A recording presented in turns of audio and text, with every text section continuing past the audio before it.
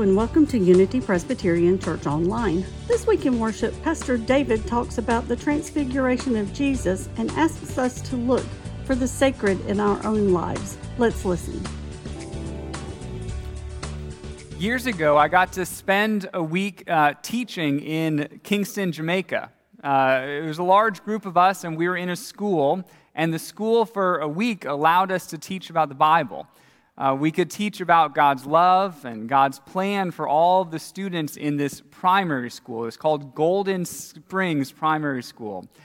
And part of what we were teaching was Bible memorization. And each class had a different verse that they were supposed to memorize. And by the end of the week, they kind of shared their memory verse with everybody else in the school. I took a video of these students sharing their memory verses because I found it so important and so transformational. And I want to share with you one of those videos. So this is one of the younger classes reciting their Bible memory verse. Let's go ahead and see that video.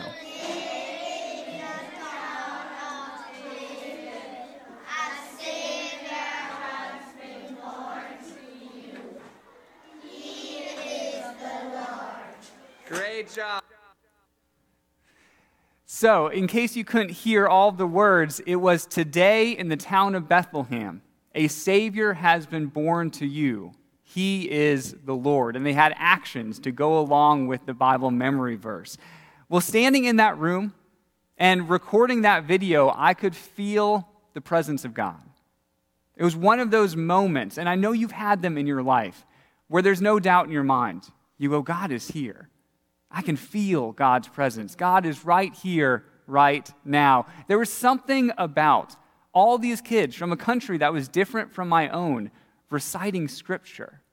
And not just any Scripture, but reciting Scripture that a Savior has been born for you, the people of Jamaica. For us, the people of America, yes, a Savior has been born for all parts of the world. I still get goosebumps thinking about being in that classroom that day. And so I wonder, as we begin our time together this morning, when's the last time you have felt like that? When's the last time that you felt God's presence near to you? And that you can say without a doubt in your mind, oh, I feel God here with me. Perhaps it was at the birth of a child or a grandchild, as you held that child in your arms and you just felt God's love and compassion surround you in that moment. These are incredible experiences, but I fear that as Christians, we tend to think that they're few and far between, that maybe a couple times throughout your life you'll have that moment where you just know God is with you. But I don't think it has to be like that. I believe that we can actually grow in our awareness of God. And so that as we grow more and more aware of God's presence, we'll have more and more of these types of experiences where we just know or we just feel God being with us. So to teach us kind of how to get to that point, we're going to study a passage from the Gospels where Jesus is meeting with three of his disciples and he's teaching them something profound about the presence of God. So we're going to start in Mark chapter 9, and here's how it begins. 6 days later, Jesus took Peter, James, and John and led them up a high mountain to be alone. As the men watched, Jesus' appearance was transformed, and his clothes became dazzling white, far whiter than any earthly bleach could ever make them. All right, so Peter, James, and John, they acted as a bit of Jesus' inner circle. There are numerous occasions throughout the Gospels that Jesus took them aside for particular training and instruction. Well, this time, Jesus leads them up to a mountaintop to be alone, and that's where something incredible happens. Jesus is transformed. You heard how Mark described it. Mark said his whole appearance changed, where the disciples, they could tell it was Jesus, but they could also tell that something was different. Jesus looked different from any moment he'd ever looked like that before. They said his clothes were dazzling white, whiter than they'd ever seen before, whiter than any earthly material could ever make it. This scene was so significant that 3 out of the 4 gospel accounts recite this scene. And so I went ahead and I looked at, well, what does Matthew and what does Luke have to say about this scene? And I really enjoyed reading those accounts because they got a little bit more specific. Let me give you an example. Here's what Luke says about this scene. Luke says the appearance of his face was transformed, and his clothes became dazzling white. Okay, so Mark was a little bit more general. Mark said his appearance changed. But here Luke's getting a bit more specific. He says, no, specifically it was his face. His face was transformed. But we still don't know how, do we? Well, how was Jesus' face transformed? And that's where Matthew helps us. Matthew gets even more specific. Matthew says his face shone like the sun, and his clothes became as white as the light. Do you see how they're all just trying to use human language to describe what it is that they saw that day? It's an incredible scene, a stunning mountaintop type experience where Jesus' face shines like the sun and his clothes become as white as light. But we still don't know why this happened, do we? Why did Jesus' appearance change? What was the significance of what the disciples were experiencing that day? Well, that's what we're going to explore in a second. But before we get there, there's a little bit more to unpack. As the story goes on, we could say the plot thickens a little bit. Here's what happens next. Then Elijah and Moses appeared and began talking with Jesus. Okay, I know what you're thinking. What? Elijah and Moses are here? They died several hundred, if not 1,000 years before this scene took place. So how are Elijah and Moses beside Jesus right now on this scene? What is going on? Well, let's unpack it a little bit. So Moses and Elijah are 2 of the most famous and well-known figures in the whole of the Old Testament. In Judaism, Moses became known as the representative of the law, meaning the 10 Commandments, as well as the covenant that God made with God's people. And so when you thought of the law, you thought of Moses. And in a similar way, Elijah became the preeminent prophet of his time. When you thought of a prophet, someone who spoke for God, you often would think of Elijah. This became so true that then people in the New Testament, when they began referring to the Old Testament, they would start using a nickname for it, or shorthand. They would simply call the Old Testament the law and the prophets. Jesus even does this. In Matthew 22, he says, all the law and the prophets hang on these 2 commands. What he's saying there is he's using the nickname for the Old Testament, saying, yeah, all the Old Testament hangs on these 2 commands. And so what's happening here is that Moses and Elijah are representing all of the Old Testament. It's like in this moment, when Jesus is transformed, when he is shining like the sun, it's like they're saying everything in the Bible that has been leading up into this point is now being fulfilled by Jesus. Everything in the Old Testament, the law, the prophets, everything that you learned about God up until this point has been leading somewhere. And it's been leading to this point on the mountaintop where Jesus is now transformed. You see, in the Old Testament, the glory of God was always depicted as shining light, as this brilliant color. And so Jesus on the mountaintop, he's not just with Moses and Elijah, but he's shining because God's glory is shining through him in that moment. That's the significance of what is happening on the mountaintop. And it's significant to his disciples too. Because up until this point, the disciples saw him as an ordinary man who could also do miracles. And they were trying to figure out how that all worked together. I mean, they saw Jesus, and when Jesus became hungry, he would eat, just like a normal person. When Jesus became tired, he would sleep. But in this moment, at the top of the mountain, Jesus is transformed to show the full power of God on display through him. It's like the veil between heaven and earth is being removed just for a second in this transforming moment on the top of the mountain.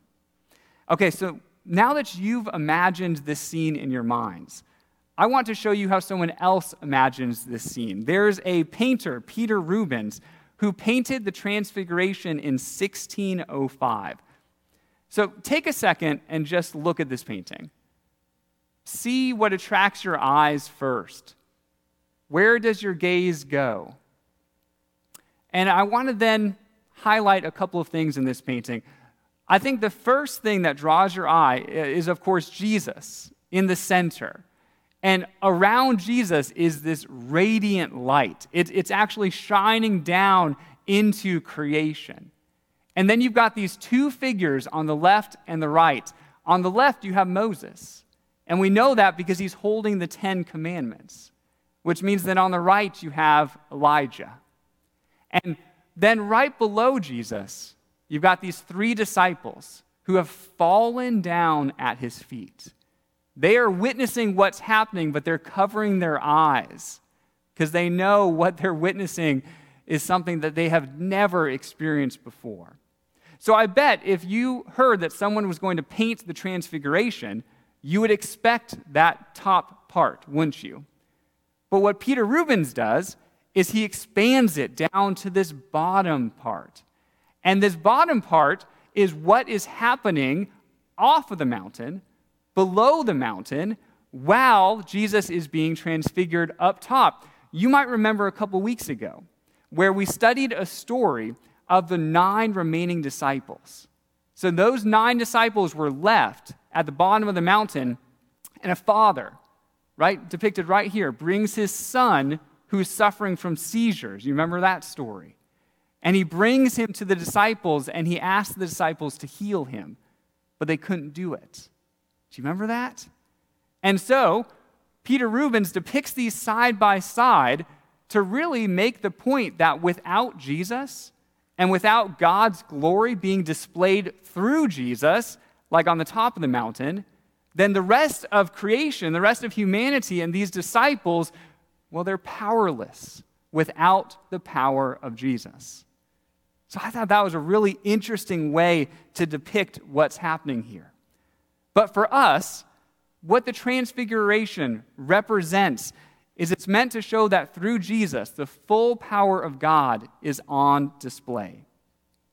Now, I wonder, as I read through this story, I wonder what did those disciples, what was going through their minds when they experienced this?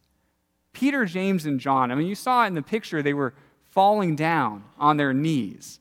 But what were they thinking? Well, we're actually told a little bit of what they were thinking. So the Gospel of Mark, well, Mark wasn't up there, right? But we believe that Mark got the majority of his information for writing the Gospel from Peter. And so it's as if Peter is sharing this story and Mark is writing it down, which I think then is really fascinating because when Mark describes what the disciples felt, he describes Peter. And here's what Peter says. Peter exclaimed, "Rabbi, it's wonderful for us to be here. Let's make 3 shelters as memorials, one for you, one for Moses, and one for Elijah." And then I love this is Mark's commentary. He said this because he really didn't know what else to say, for they were all terrified. Are you the type of person who, when you become nervous, you end up talking more, even if what you say doesn't really make sense? That's Peter. I mean, Peter doesn't need to say anything in this scene, but he feels like he should say something. And so he comes up with his idea. Well, he says, well, should I make 3 memorials for you guys? In other words, we can all kind of spend the night here. I can make a structure for Jesus and Elijah and Moses. He's saying this because he doesn't know what else to say. He is terrified of what's happening here. Because, again, he's used to walking with Jesus, the person, who can do miracles, but has never looked like that before. He's never changed like that before. And Peter doesn't know what to do with that. So I think he speaks for all of the disciples to say, I don't know what's going on here. Well, he never gets the chance to build any memorial or to commemorate the situation because as he's speaking, a cloud comes and overshadows the top of the mountain. If you've hiked in the mountains before, particularly if you go out west, you know how quickly storms can move in, right? Where you can be hiking and then all of a sudden the clouds start taking over and then you can't see anything in front of your hand. Well, that's how I imagine this scene because we're told in Mark 9, verse 7, that then a cloud overshadowed them. And a voice from the cloud said, "This is my son, whom I love. Listen to him." Okay, again, use your imaginations. Put yourself in this scene. You've just seen Jesus transformed in light. You see 2 people who have died since return. And then you're being surrounded by this thick, overshadowing cloud.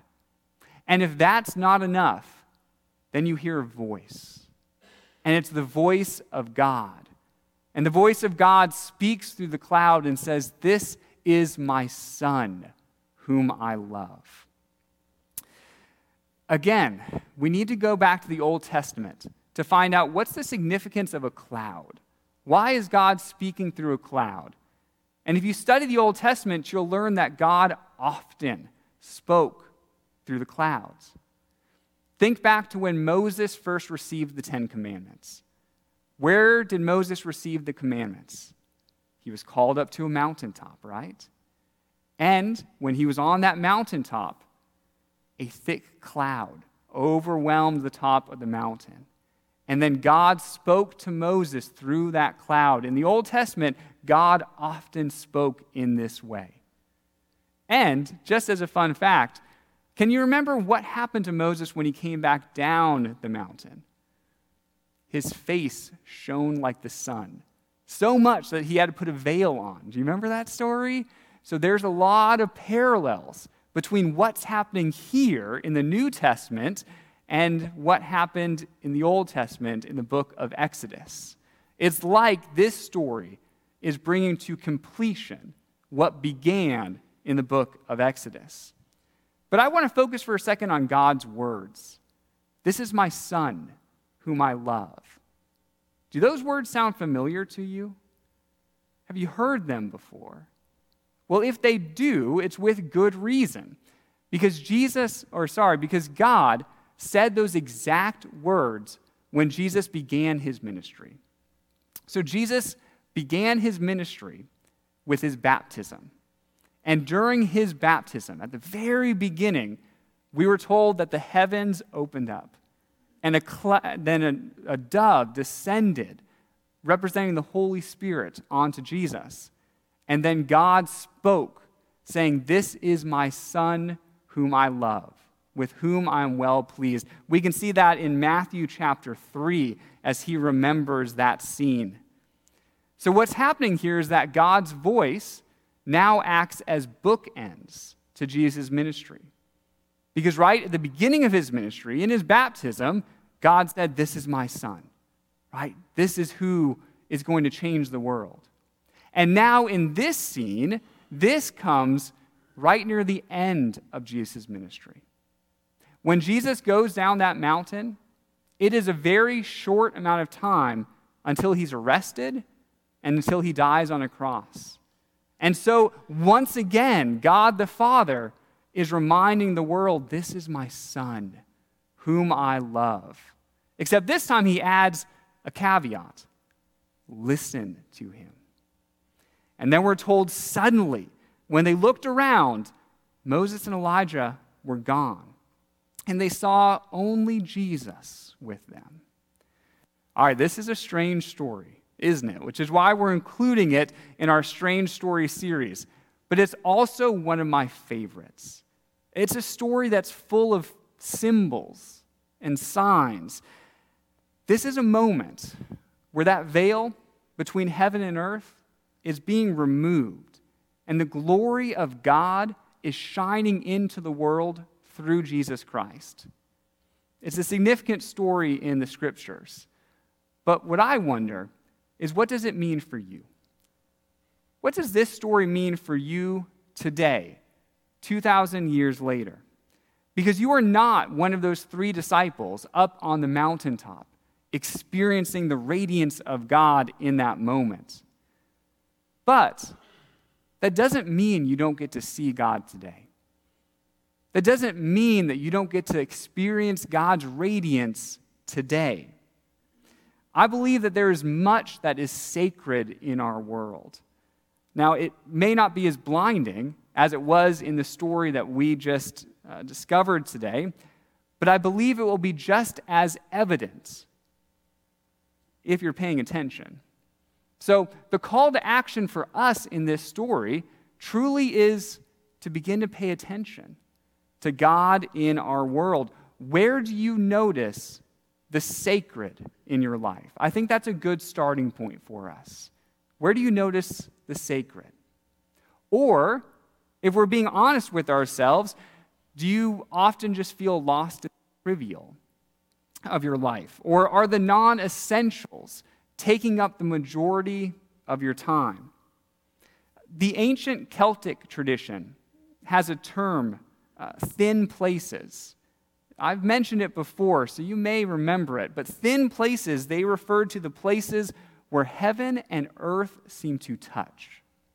It's this idea that, we often think of heaven and earth as extremely separate things. It's like, I'm on earth right now, but someday when I die, I'll be somewhere else in heaven. But the Celtics said, kind of. But there are moments where you go through life and you can feel God. Where you go through life and you have that sort of experience where you go, God is present right here. And those moments, they said, those are thin places where that barrier between heaven and earth seems to be very thin. Those are the moments that we can really recognize the sacred right here in our world. Maybe for you, that's a moment where you're out in nature, and all of a sudden the breathtaking beauty of God just captures you, and it feels like a thin place. You go, oh, God is here. But what I want to encourage you to understand is it doesn't have to be just those sorts of once-in-a-lifetime experiences. Every day can be an experience of God present with you if you search for those, if you're attentive to those, if you have eyes to see. Again, they're not going to be like a mountaintop every time because we don't live on the mountaintop. It would be nice if we did, wouldn't it? It would be nice if we just every day had mountaintop experiences where you go, whoa, God is present in my life in a way that I cannot deny. But that's not the case because we live at the bottom of the mountain, don't we? But in our day-to-day life, you can still pursue those thin places, those places where you just know God is here. But what I think we need to do is we need to get our minds focused in that direction. Too often our minds are wandering or focused on the more trivial, non-essential parts of our lives. But what would it look like if we geared our attention more to the presence of God? The presence of God that is here in our world and in our lives. It's seeking more of those places where you experience God's presence. And that's going to be different for each and every one of us. I believe we all experience God's presence a little bit differently. So it's about you pursuing what that looks like in your life. It's those places where the holy and the human meet. It's those places where the beauty of our world as well as the brokenness of our world collide. We can experience God on the mountaintop, but we can also experience God when you're standing over your kitchen sink, if you have eyes to see. Amen. If you would like more information about Unity Presbyterian Church, please visit our website at www.unitypres.org or visit us on Facebook. This is the Unity Presbyterian Church podcast. Have a great week.